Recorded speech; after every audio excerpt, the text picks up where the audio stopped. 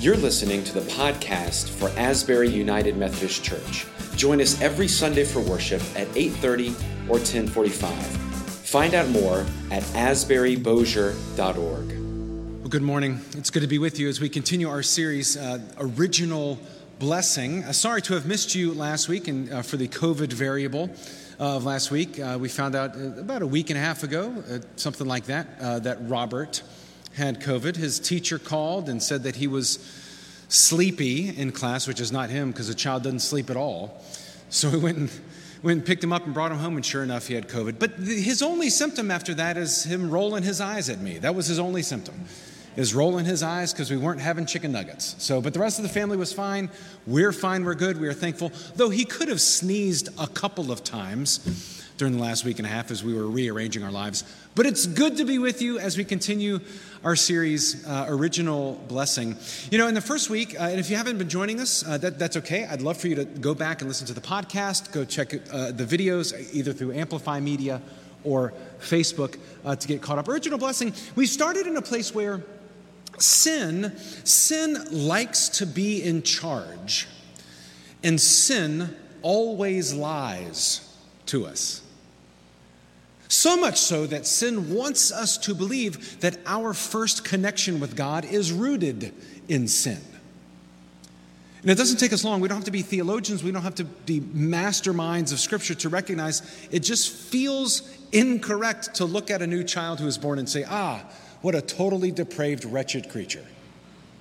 Right? It doesn't take long for it should feel counterintuitive because it is. What if our original connection with God is an original blessing, right? In that first week, we talked about how God is just bigger. God is just bigger. You know, when we learn about God and we learn about faith, we tend to want to put God in a box and carry that God with us. We all turn into 15-year-olds and we become, you can't teach us anything. We know everything we need to know about everything, and we put God in a box. And then eventually, when we mature and we walk in faith and we live a little bit, we realize that God is bigger than we thought God was. We have to break apart that box, and then we build another box, and we carry God in that bigger box, and then it gets kind of heavy and cumbersome. And of course it does, because God can't fit in a box. So stop building a box for God and simply walk with God. God doesn't need a box. God can walk with you. In that first week, we talked about how God is just bigger. It's just bigger. But in the second week, we talked about, and that's called the positive way, right? God's energy. God is just bigger. Then we talked about the negative way, or the via negativa. The negative way is that God is also smaller than we think. God is more intimate than we think. God is living within us, and it's important. In order to recognize that, we have to take some time. We have to take Sabbath. We have to be quiet. We have to walk, listen more than we talk. The negative way.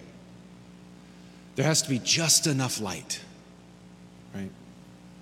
And today we talk about the creative way of how God is always working within us, which brings both the positive and the negative into one beautiful picture of what God is doing in our life. Our scripture lesson today, it's one verse. It's from Ephesians chapter 2, verse 10. It'll be on the screens, and it's also in your Bible.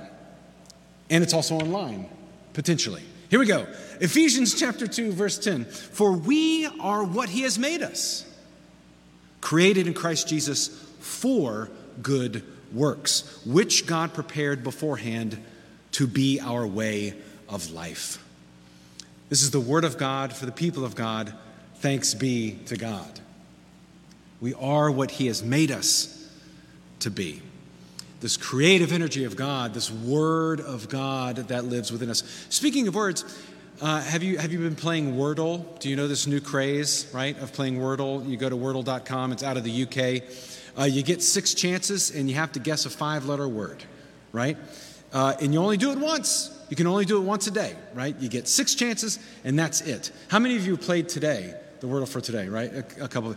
It's tricky. Today's a little tricky. And if the sermon gets slow, you can play on your phone right now. It's fine. It's good. But there's this creative energy that has to happen. People all over the planet are doing this all at the same time, and it's fantastic. But in our house, several, I play it, Krista plays it, Isabel plays it, Annalie plays it, Cecilia kind of plays it. And so the rule is, don't cheat, just try. It's better to fail than it is to look up a crossword puzzle dictionary or try to get hints or whatever. Just use your brain. Let your brain do the work, right? And I find myself looking at it going,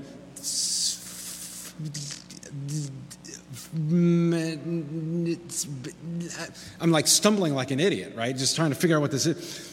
But it engages something within us that because we spend so much of our lives on a screen, we tend to forget. This creative energy that God has given us to use our brains that God has blessed us with. And yet, something like Wordle, it ultimately is nonsense. It's just a word, right? There's no rhyme or reason. There's no theme. It's just a 5-letter word that we all get to pick. Here's the thing. As we look at this roadmap between the positive way and the negative way and the creative way today, let's think about words. God created through word. Let there be, right? This positive way of looking at God is recognizing that God, for example, gave us an alphabet, 26 letters. And those 26 letters can be combined in seemingly infinite numbers of ways. Every English word that was, is, and will be is a resulting of 26 letters. This power of letters is even written into our own DNA, isn't it, right?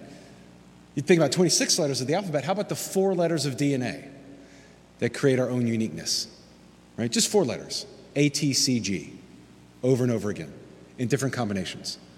My, how remarkable that is, what God can do with just seemingly random letters.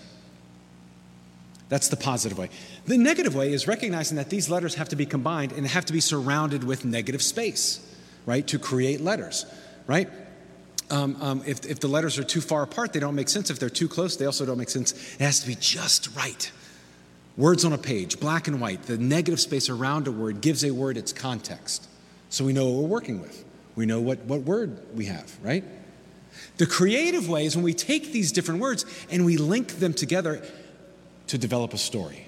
Now we have a story. Now these words are making sense. For example, words need context. Words have meaning. If I right now were to say duck, do you get under your pew or do you quack? Right? Words have meaning. And sometimes words have more than one meaning.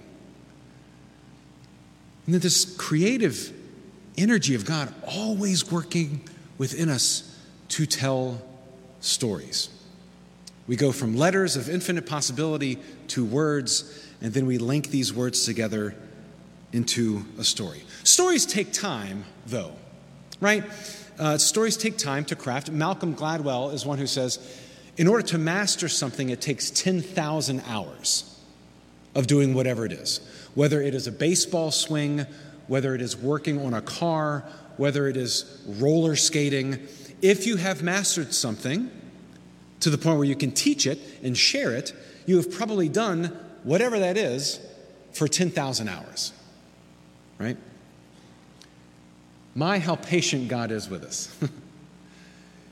In order to become a master of something that you can teach and that you love, it takes intentionality, right? These stories take time to develop, from a positive way to a negative way to a creative way. It takes time to shape this story.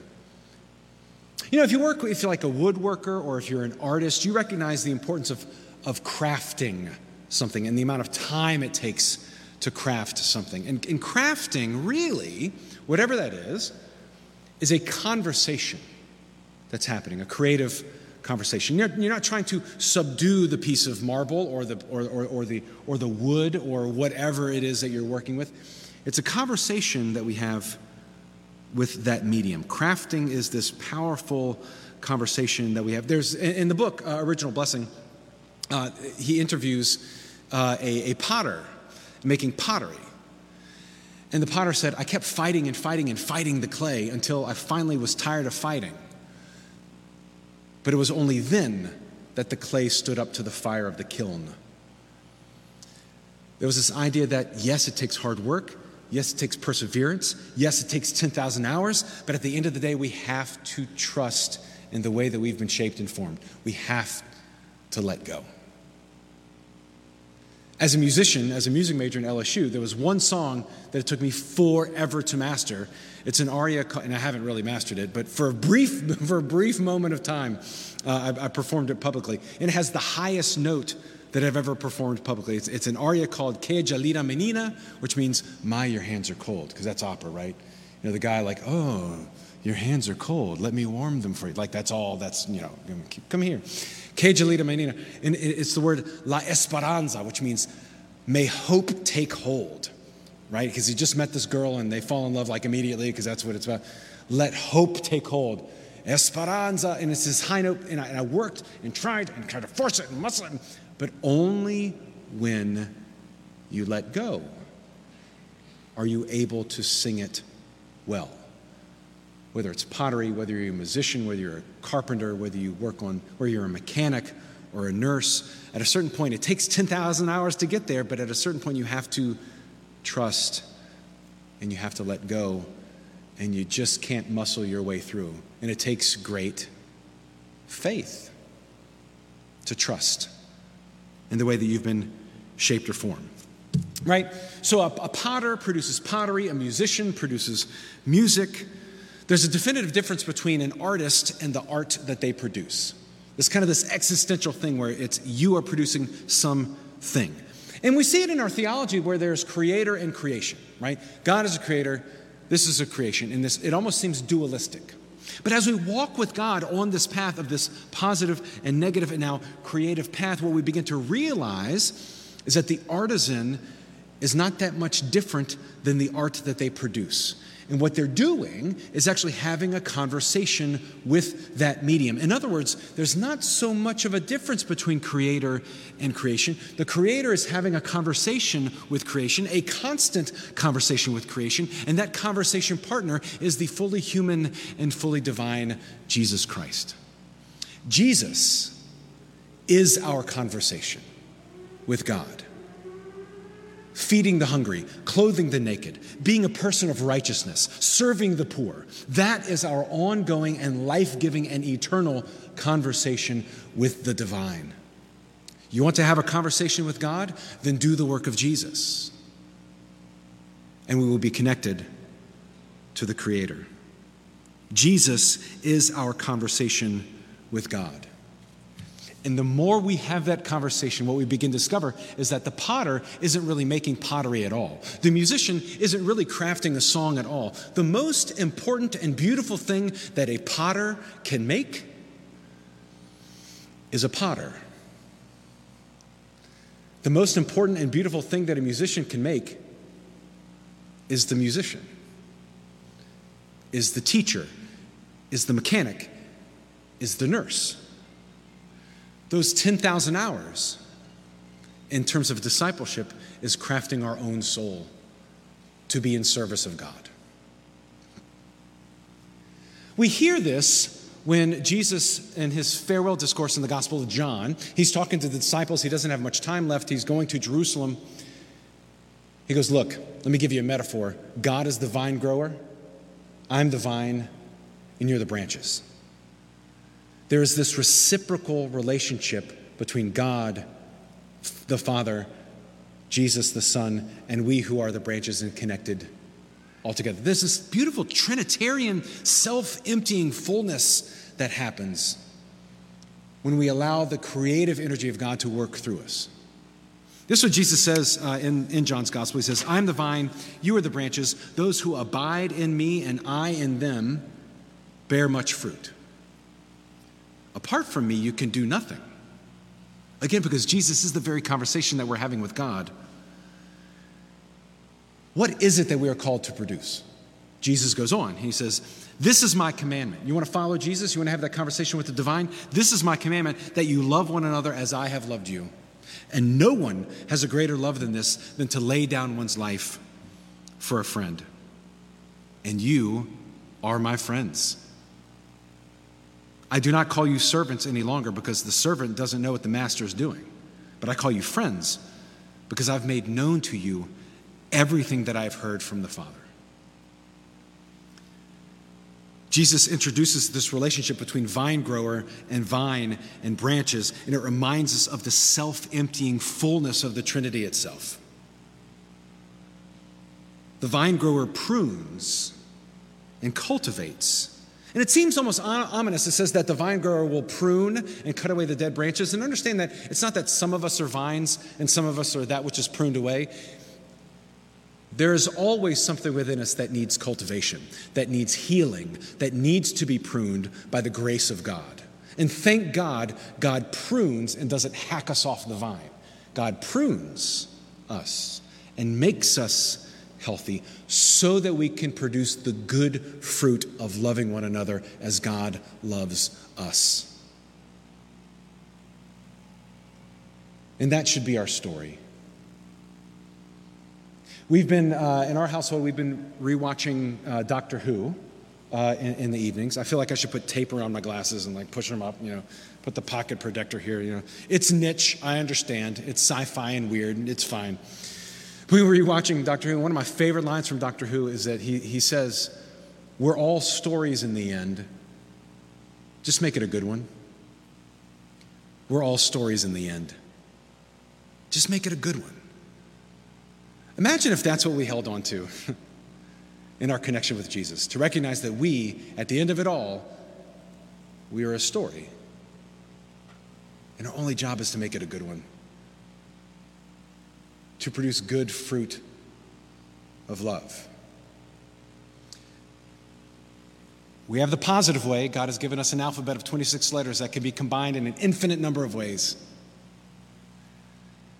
And then when we recognize that God is bigger and God has this creative energy and that God has given us everything that we need to follow him and to be his friends, we then move into a negative space. We take those letters and combine them with space around them, and now we have a word.